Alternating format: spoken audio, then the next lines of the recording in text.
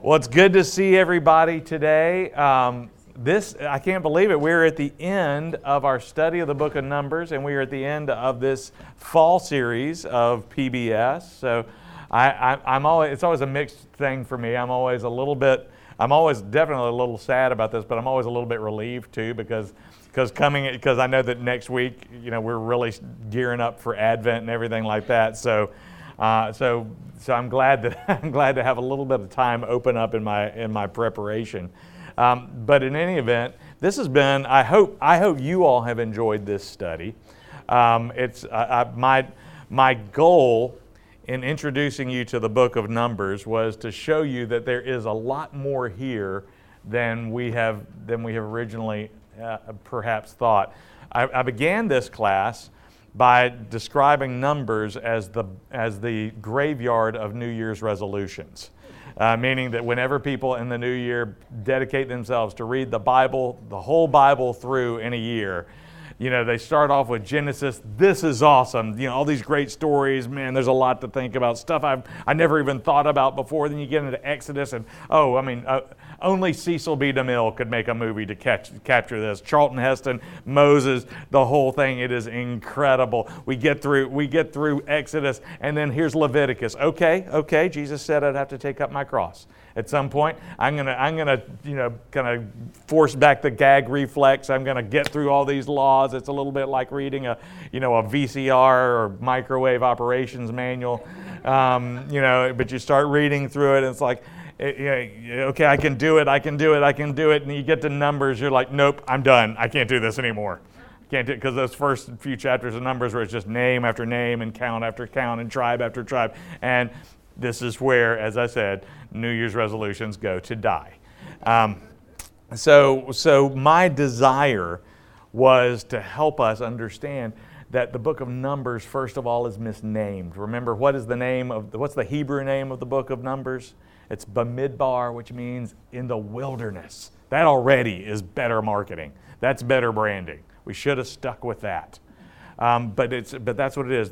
Numbers, arithmoi, that's the Greek name for the book of Numbers, but in the wilderness, we talked about that. We talked about this wilderness journey of the people, and we talked about what the wilderness means to the people of Israel, and that it is a context of testing and trial.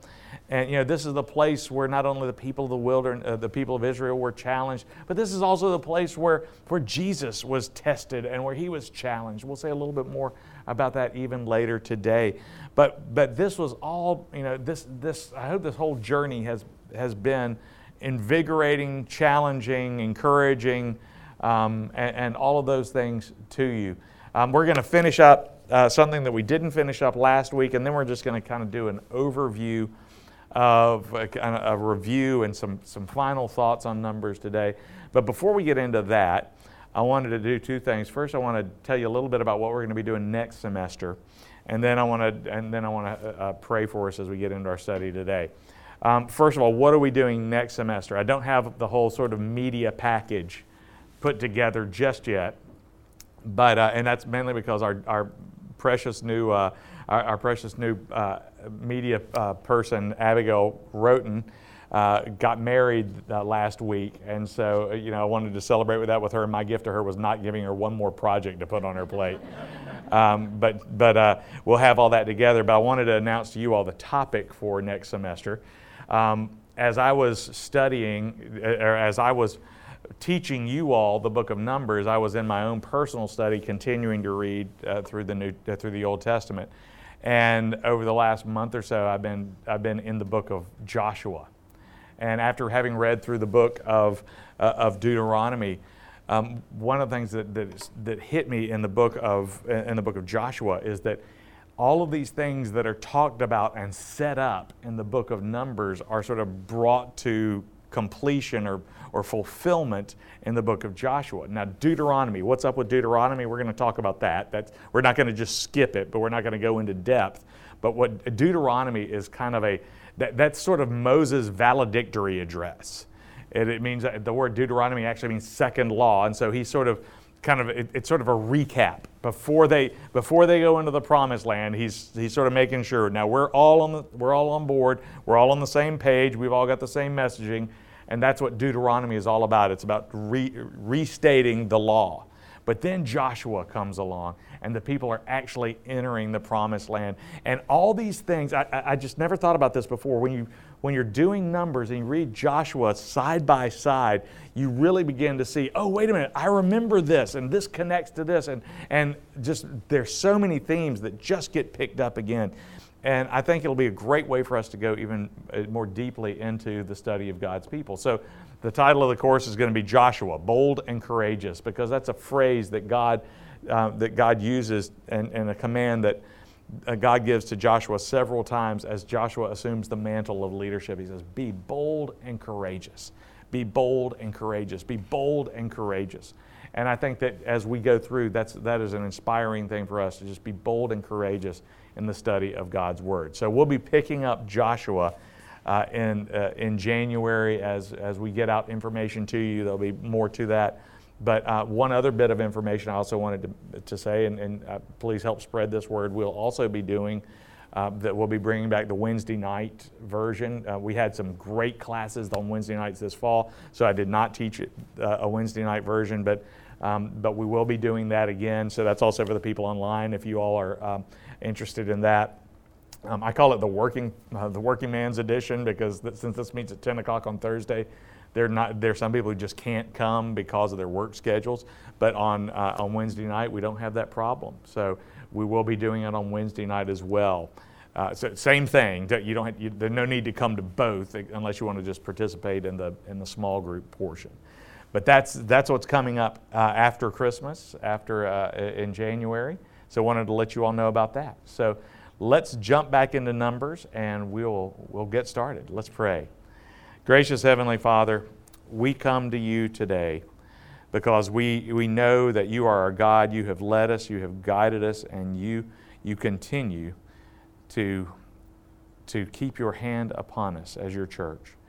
But Lord, we know that we all have wilderness seasons of our lives, times that challenge us, times when we rebel, times, oh Lord, when we need to be reminded of your great faithfulness. So Lord, help us now to again use this time to grow closer to you and deeper into your word. And we pray these things in Jesus' name. Amen. So last week I said that I was not going to go into this issue of the cities of refuge. That was a kind of a dangling piece, a loose end I left on your outline last week. And I did want to come back to that because it is important, and it was, in my opinion, too important to cover hastily last week. And it's actually kind of interesting because I don't know how many of you all have been paying attention to what's going on up in Kenosha, Wisconsin right now. There's, of course, there is a young man on trial who was, the chief question is, he's being accused of murder, and he's pleading self-defense related to a shooting and the riots in Kenosha, Wisconsin back in 2020, last summer. And the fascinating legal questions and things like that. But as I was coming into this session today, it was interesting to me that again, God is not only all-knowing, but He is all-caring. And one of the things that He provided with His people was a way to de-escalate a situation to hopefully make it a little bit more calm. One of the things that I think is important is that people have justice, quickly and surely. But on the other hand, justice sometimes takes time, and sometimes, ordinarily, I hope that in the meantime, what happens is that things can cool off, they can de-escalate, and everybody can have a chance to soberly look at the facts of the case. Unfortunately, I think in the Kenosha situation, because of artificial reasons, it continues to be amped up and the heat keeps going up. But ordinarily, in a judicial case, it does take a long time to bring something to trial because whether you're the defense or whether you're the state, you want to do a thorough investigation of the facts. You want to know what's really happening. You want to make sure that if somebody's going to be punished or exonerated, that the right thing happens.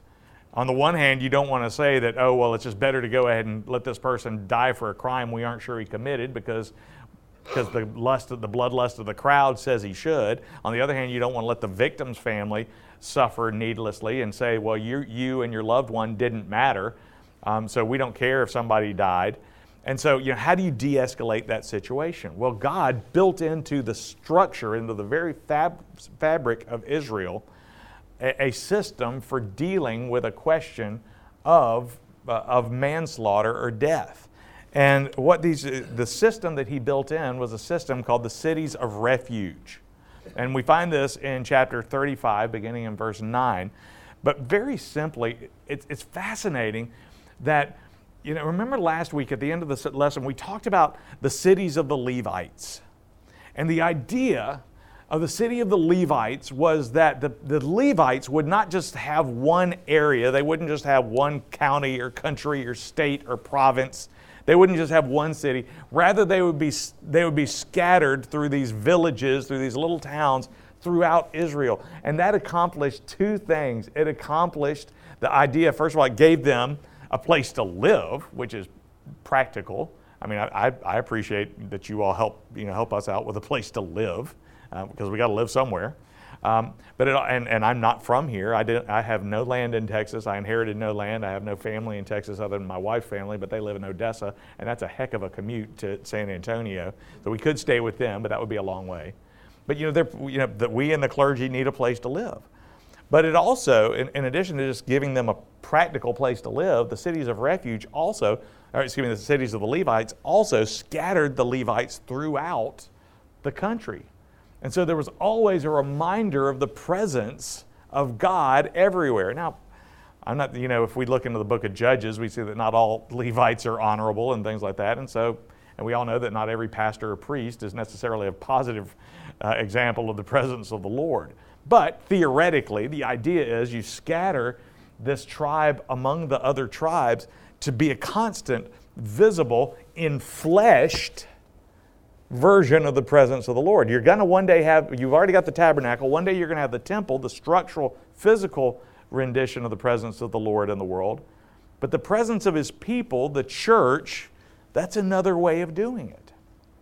And so that's why the cities of the Levites are scattered everywhere. The cities of refuge were an instrument or a reminder of God's mercy as well as His justice. What were the cities of refuge? The cities of refuge scattered throughout Israel were these cities that were basically a base. Everybody remembers playing tag when you were a little kid, and your brother, your sister, your cousin, your friend is bearing down on you, and they're about to tag you, and you're about to be it. But wait, there's that tree, and if you can get to that tree, then it's what? It's base. It's safe. And if you can and then you can touch the tree, and then you can taunt them. And that was always the fun part. But you get to the base and you're safe. Well, the idea of the cities of refuge is that they were base.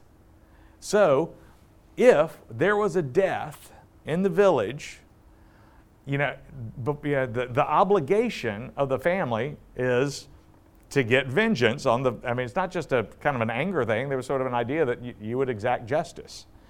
And the whole idea of the city of refuge was to slow things down a little bit. Under Israelite law, in the case of a homicide, the male relative closest to the murder victim was expected to exact retribution. This person in Hebrew law was called the avenger or the avenger of blood. And the avenger was allowed under Israelite law to hunt down and execute the killer. That's in the case of a homicide. What about the case of manslaughter? One guy's up on a ladder, fixing his roof, drops a heavy stone on his friend, and he dies of a head wound. Is that murder or manslaughter? So what we have here is a question of, is that person a murderer or a manslayer? Well, manslayer, there is still a death involved. But how do you handle that? I mean, he didn't mean to. It was an accident. Ran over him with his cart. It was whatever the reason was. The question is it was it intentional? Was it premeditated? All the stuff that the legal system goes through now. That's kind of what's going on in the Kenosha trial. Was it murder or was it self-defense? That's what the jury is trying to decide right now. That's what the lawyers have presented a case to represent. But in Hebrew law, the idea was that if someone kills somebody else, they had the right to get to one of these towns, Hebron, Bazar, Shechem, Ramoth Gilead, Golan, or Kadesh. You see, they're kind of spread out. So you didn't have to go, if somebody dies up in the county of Dan, you don't have to get all the way down to Simeon to be safe. And the idea was that if you can make it to one of these cities, you can basically plead base. Now that doesn't mean that nothing happens. What it means is, okay, we're going to settle down. Everybody's going to settle down. We're going to take a minute. And the elders of the city are going to try the case. And the idea, ideally, is that we get to the truth of the matter. Was this an accident or was this intentional? And it's interesting that they're called cities of refuge. They are for the manslayer, which what's the legal principle that is represented by that? The legal principle is what? Innocent before proven guilty. That's right. It's the presumption of innocence. So they say these are not cities where murderers are told to go hide. This is where a manslayer goes, and if we discover you're a murderer, then you are subject to the penalties of the law. But I think it's fascinating that even back then you have just this very, very, very, very prototype understanding of mercy and God's mercy represented throughout the whole country. And I just think it's worth our study. So look, it's in chapter 35, verses 9 through 34. Because there's so many things. The reason I wanted to bring this up and just not skip it and just tell you how to read it is because there's so many things in the book of Numbers that are prototypes of larger biblical themes. And we're going to be talking about some of those at the end of class today. But just think about some of the ways that the gospel is represented here in the Old Testament. This, in many ways, the book of Numbers is full of the gospel before the gospel. And this is one of those times. This is a reminder of God's mercy everywhere in the same way that God's presence is demonstrated everywhere through the presence of the cities of the Levites. So I commend that to you. It is actually interesting, especially if you have a mind at all for procedures and things like that. Look at verses 9 through 34 of chapter 35.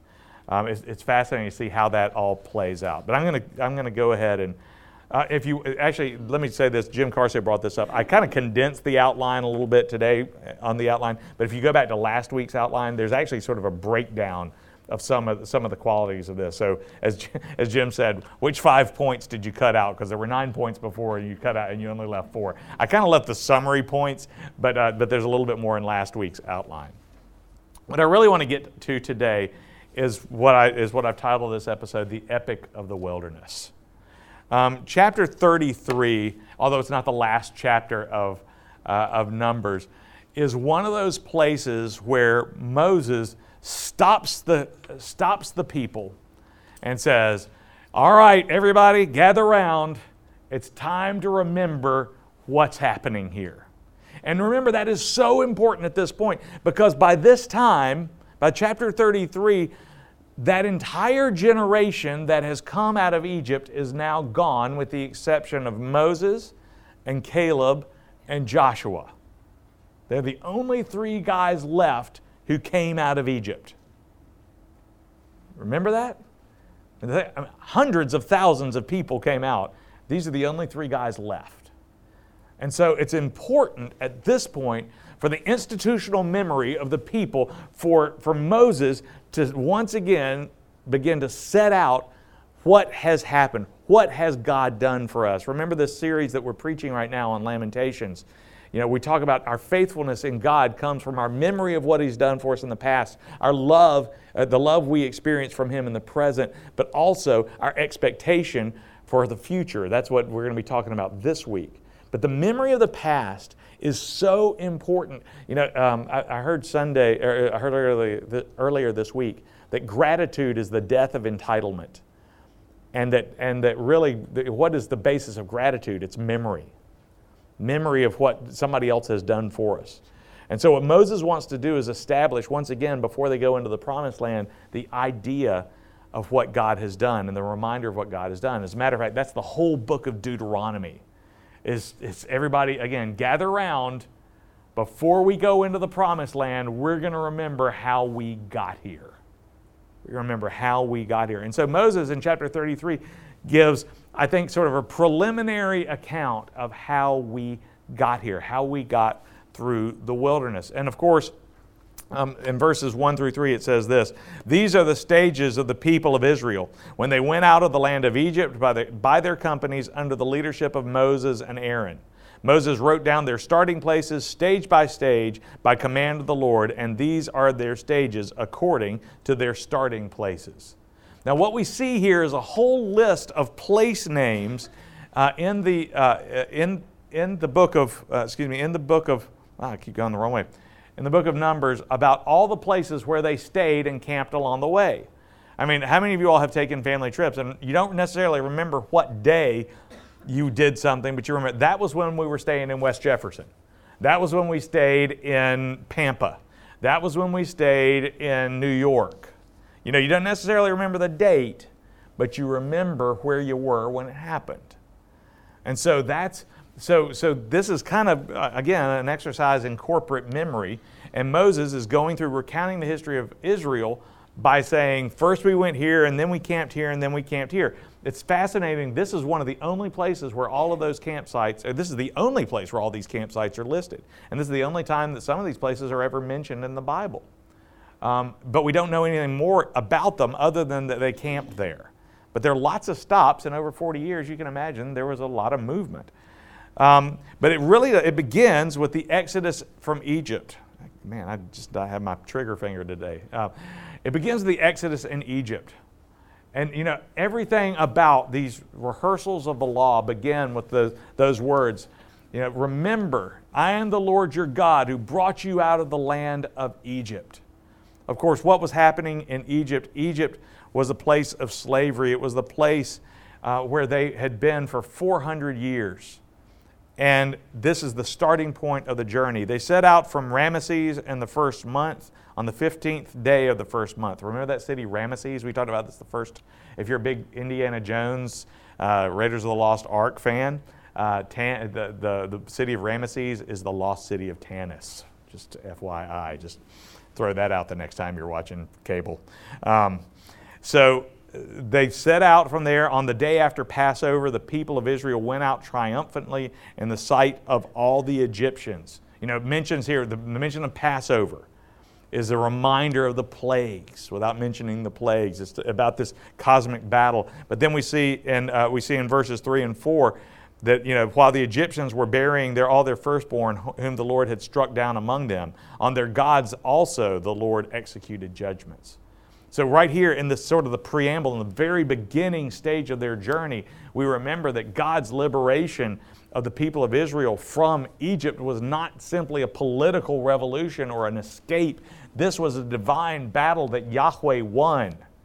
Remember, the Pharaoh of Egypt was the embodiment of this guy, the god Horus, who was supposed to be, he was a god as far as they were concerned. And so it was important not only that God set them free, but that he bury the face of this false god in the victory to show his supremacy in the world. And so there was a definite message sent. This was a shock and awe campaign. And we see reverberations of that through Exodus, Leviticus, Numbers, Deuteronomy, even into Joshua. There are mentions of Egypt in Joshua. Yeah, we remember what y'all did to the Egyptians. And that kind of set up a lot of victories.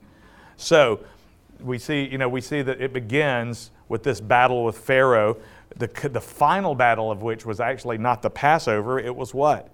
It was what took place at the Red Sea, when the armies of Pharaoh are decisively wiped out. First of all, first God took Pharaoh's legacy, his firstborn son, and then God destroyed when Pharaoh persisted. God then destroyed his armies at the Red Sea. And so we have that. It says here in this chapter, it mentions that they camped beside the Red Sea. Again, remember what happened there. Then it mentions that they go through after several places all the way to Sinai. Well, what happened at Sinai? Anyone? Was Sinai important? Yeah, that's right. The Ten Commandments. Thank you, Lindsay. That's exactly right. That's what happened at Sinai. They were there for a long time. They were at Sinai for a long time, and that is where God delivered the law to Moses, where then Moses delivered the law to the people. Now we also know that at Sinai, God gave them the instructions for building the tabernacle. What was the tabernacle? Well, the tabernacle was that mobile, that tent. It was a tent. It was a mobile temple that became the physical center of the worship of God as well as the people of Israel. Now, we've talked about this before, that the tabernacle, like the temple after it, was considered to be the house of God.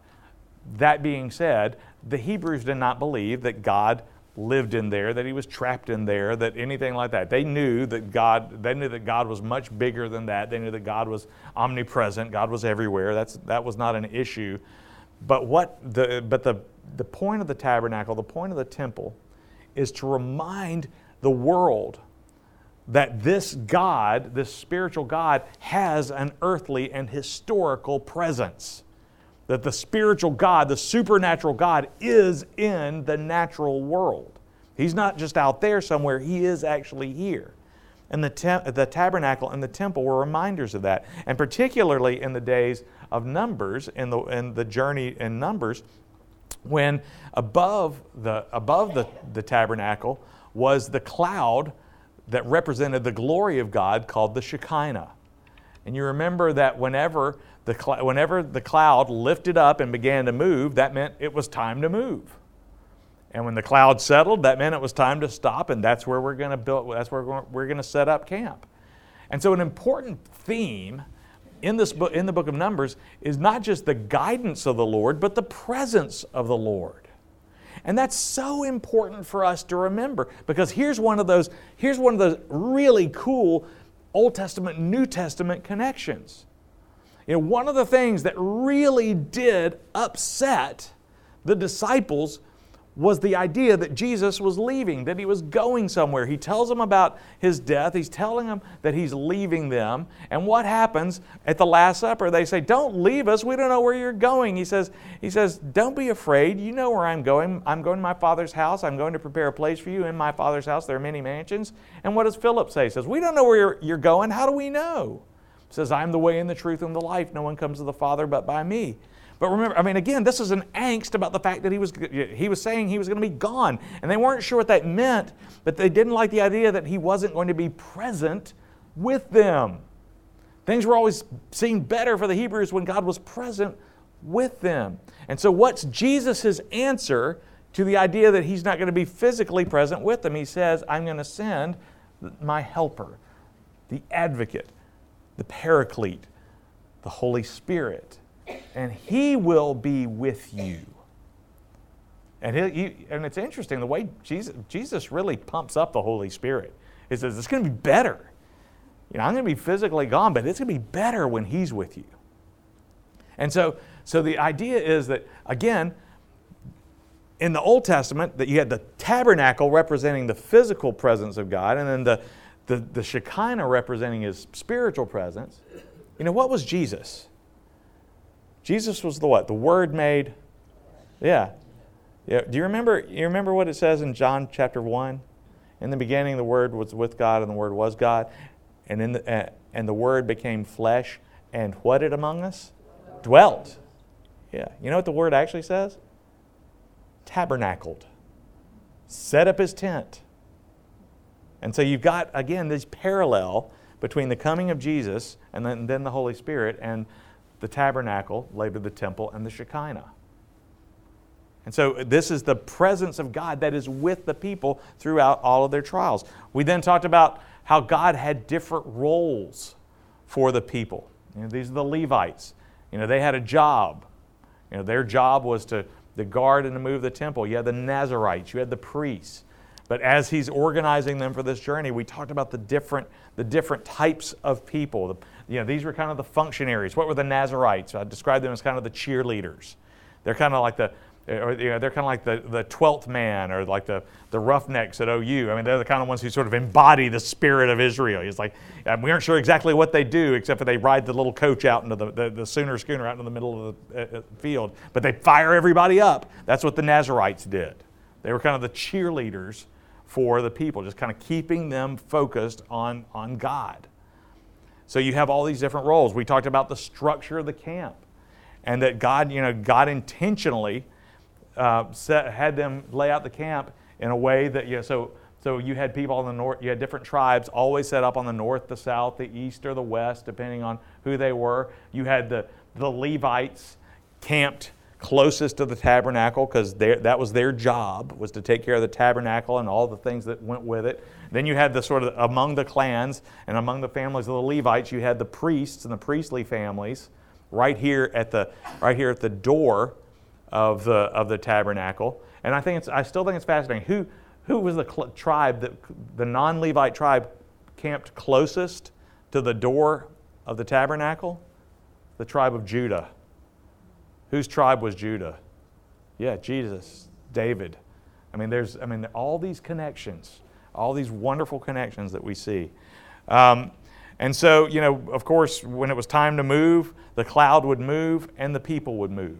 And we talked about the fact that so often we get sideways with God because what? We want to move when He's not moving, or we want to stay when He is. That's one of the things that's really challenging. At the end of the Lamentations passage I'm preaching on this week, it says that that we are blessed are those who wait for the Lord. Now, it doesn't mean wait as in I'm just going to sit here and do nothing. It means wait expectantly. We are waiting, expecting God to do something, but it means that we're not going to move unless God moves, and we're not going to stay unless God stays. It's so hard for us to live by that, isn't it? We're always wanting to move in anticipation of what we think God's going to do. Isn't that how Abraham and Sarah got in trouble with the whole Hagar and Ishmael problem? It's like, God, we know you said you'd bring us a son, but we got to figure out a way around that. Clearly, you want us to be creative here. And they botched it. And so, this is a reminder to the people that you don't move till God moves. And when God stays, that's where you stay. But while you're there, you do the things God has called you to do. And you do them until He says that you're finished with that task. So we keep moving. So where were they moving? So everything's still going well. They've come out of Egypt. They've got lots and lots of money. They had the episode with the golden calf. We'll come back to that in a second. But for the most part, things are going well. And they come to the edge of the promised land, the place they've been hearing about for 400 years, and it's time to go in.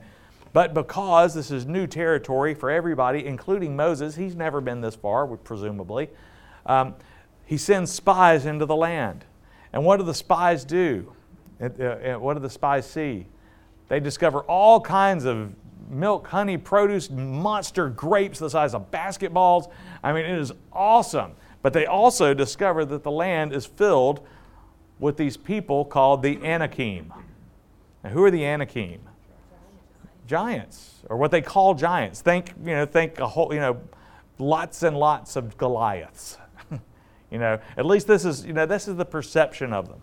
They think that because they've got big cities and they're probably wearing armor and things like that. They're just, whatever they were, maybe not think like Jack and the Beanstalk green giants, but maybe think like NBA players or something like that. These people, Shaquille O'Neal. There's a whole country full of Shaquilles. And they're pretty intimidated. And they come back and they say, yeah, it's a great land, but we can't do this. And Moses is saying, we've gotten all the way here to Kadesh Barnea. We are here. It's there. And they say, nope, we're not going in. And God says what? I cannot believe this. brought you all this way. Again, whole narrative is not, these are not doctrinal propositional statements. It's portraying the relationship between God and the people as a relationship that we can understand, a human relationship. And God is like, oi! What? He's the God of the Hebrews. Come on. Of course he's going to sound like that. Is this really what's happening? And God says, all right. If you don't want to go in, you don't go in. It's fascinating. Manifest all the way, finally described in formula form in the book of Romans. What is God's greatest punishment for sin and rebellion? Giving you what you want. What does he say in Romans? He says, he gave them over to the lusts of their hearts. He gave them over to their idolatry. He gave them over to their... In other words, he didn't push him. He says, no. He didn't say, nope, come on, I got this.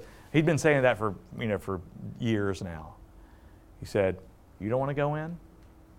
You don't trust me? Fine. You're not going in.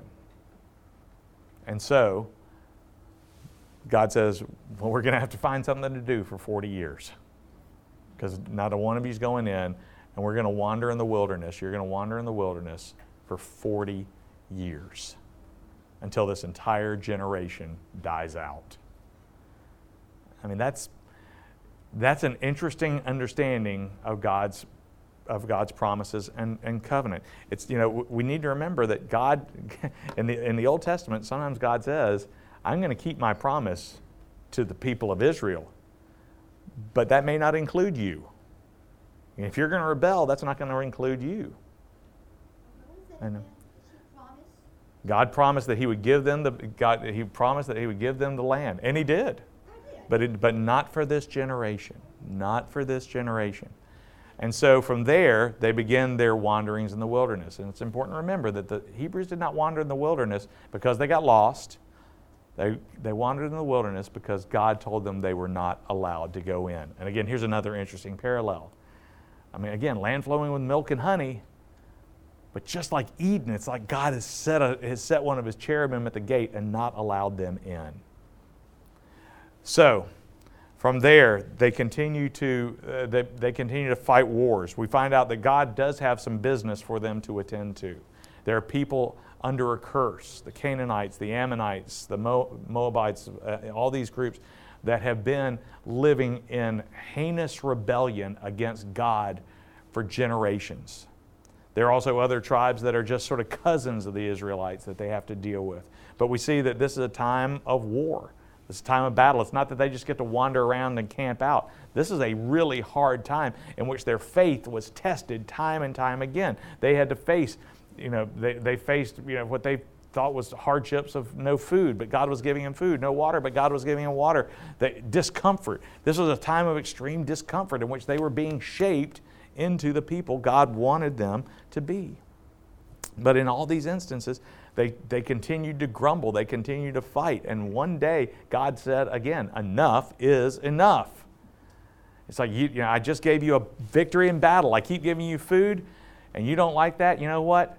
If you don't like that, I'm going to send a bunch of fiery snakes to harass you, to kill you. Now, again, I don't know if y'all are snake people. Sending snakes, if God just filled this room with snakes, you would see me freak out. But fiery snakes? Come on, that's a level up. Well, what does God do then? This was again another situation in which He was saying, you're going to have to trust me. And so what did He do? He told Moses this really bizarre little command. He said, if anybody wants to live, He says, I want you to make a bronze image of a snake, and I want you to put it up on a stick, and anybody who looks up at that snake, at that image of the snake, they'll survive, but anybody who doesn't, anybody who's just trying to beat the snakes from around their feet, they're not going to make it. You have to trust me, and you have to do this ridiculous thing I'm going to tell you to do, which is to look up at that snake to to be saved from your death, from these fiery serpents. Well, we talked about why this is such an important story. It's an important story because Jesus used this exact story to explain to Nicodemus salvation. He said, this is the preamble to what? John 3:16. Jesus says in John 3:14, just as Moses lifted the snake in the wilderness, so the Son of Man must be lifted up. And he says then, for God so loved the world that he gave his only begotten Son, that whosoever believes in him shall not perish but have everlasting life. So this snake becomes an emblem of trusting in God. And trusting in God in something ridiculous.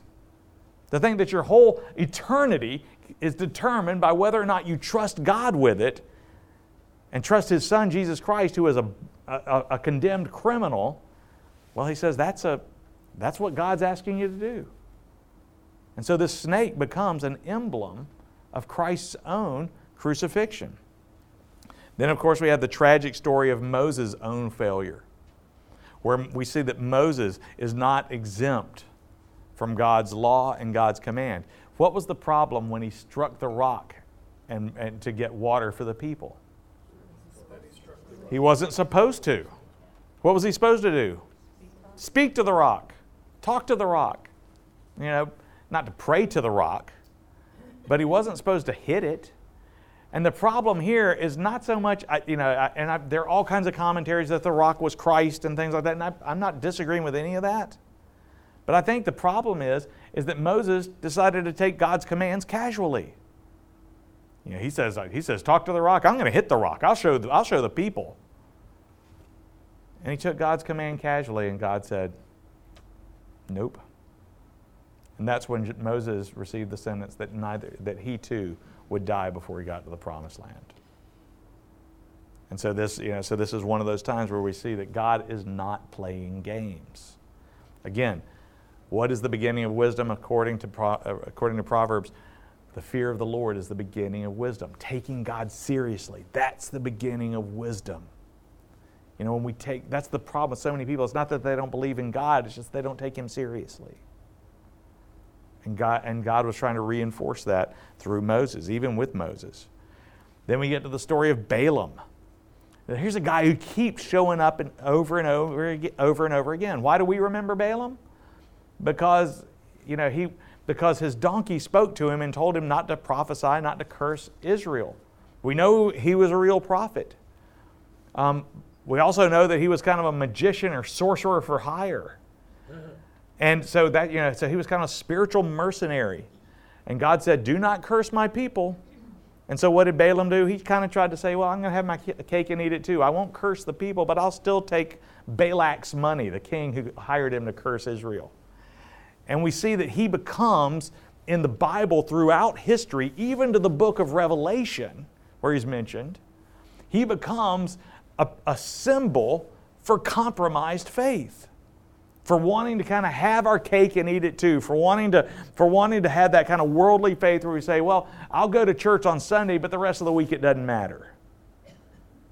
And Balaam becomes this symbol of not just lukewarm faith, but really of compromised faith.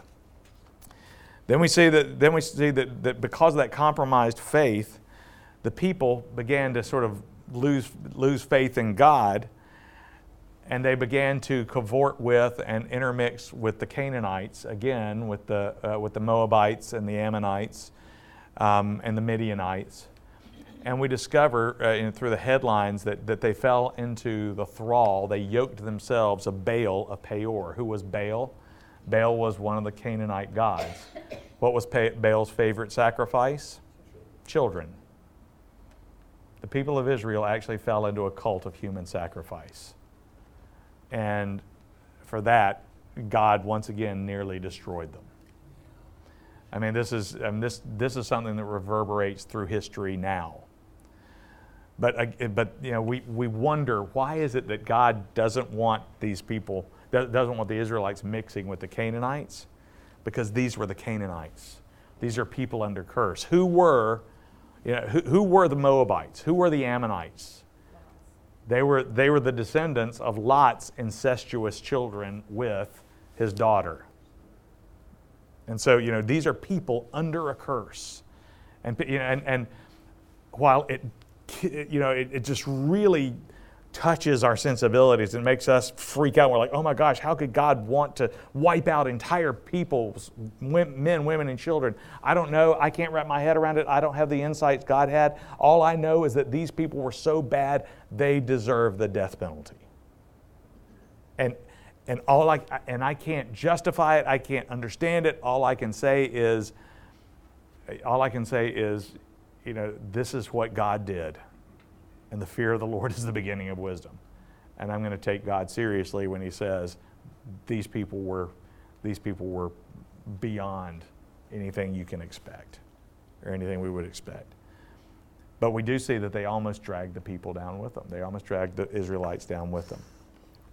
Finally, one of the last major episodes of Numbers is the transfer of authority from Moses to Joshua. Now, Moses has not died yet, will not die till the end of Deuteronomy. But it's at this point that his authority is then passed on from Moses to Joshua. Joshua being one of the two spies who came back and said, no, we should go into the land 40 years ago. And, it's always fascinating. They always portray Moses as this ancient man and Joshua as this young guy, like a 25-year-old. By this time, Joshua was in his 60s. I mean, he's now a mature leader within the people. He's been Moses' right-hand man for a while. But what's also interesting about Joshua, who shares a name with Joshua? Jesus. Again, there's a passing from Moses to Joshua, the one who saves. Yahweh saves. Joshua is not Jesus. But this is a kind of a forecasting of something that's going to happen in the future. That there will be a new covenant that comes through the one who God has designated as the Savior. Of course, Numbers is all about dividing the land and making sure that everybody's got a place to eat and a place to sleep. But as I've already hinted to in several places, the book of Numbers, even though it is probably, when I think of an Old Testament book, I think of the book of Numbers. It has everything that the Old Testament advertises. The wrath of God, talking animals, fiery snakes, pagan gods. You want Old Testament, you find it in the book of Numbers, but you also find an awful lot of New Testament in the book of Numbers. Where was Jesus tempted? In the wilderness. That's where the lamb without blemish was inspected to make sure that he was worthy of the sacrifice for the whole world. It's fascinating that there's several specific symbols of Jesus or things that point to him in different ways in the book of Numbers. One I've already mentioned is the brass serpent, and when he is high and lifted up. That's one of his death, the faith and the trusting in the cross of Christ. Another, interestingly, is one we didn't really go over, but it's in chapter 19, is the red heifer. I don't know if any of you all read that chapter, but in chapter 19 it says, "Now the Lord spoke to Moses and to Aaron, saying, 'This is the statute of the law that the Lord has commanded. Tell the people of Israel to bring you a red heifer without defect, in which there is no blemish, and on which a yoke has never come. And you shall give it to Eleazar the priest, and it shall be taken outside the camp and slaughtered before him. And Eleazar the priest shall take some of its blood with his finger and sprinkle some of its blood toward the front of the tent of meeting 7 times. Here again, it's a sacrifice. This sacrifice for the sins of the people. The red heifer being another example of the blood sacrifice that will one day be carried forth and fulfilled by Jesus. So we've got the bronze serpent, trusting in the death of Jesus Christ for our salvation, the heifer, atoning for the sins of the people. Another interesting symbol of Jesus, or I shouldn't say symbol of Jesus as much as a finger pointing to him in the future, is the rod of Aaron. It's an interesting story in chapter 17 when the people rebel against Moses and Aaron, and Moses says, "All right, I want every person I want every leader in the people to bring his staff. And we're going to put them all in here, and God's going to sort of draw lots and show which person should truly be the leader. And Aaron, you're going to throw your staff in there too. I mean, what is a staff? It's a stick. It's a finished and polished piece of what? Dead wood. But what happens with Aaron's staff? Yeah, Aaron's staff begins to sprout flowers. You don't get flowers from dead wood, right? Scholars have for years, and mystics for years, and faithful people for years have pointed to the idea that this is a symbol pointing to the resurrection. That when it comes to authority, you're going to follow the one from whom life springs, who brings life from death. And who is that? That's Jesus. So you have just these little hints, as we were talking about in our Thursday morning Bible study, these little God winks of the gospel throughout the book of Numbers.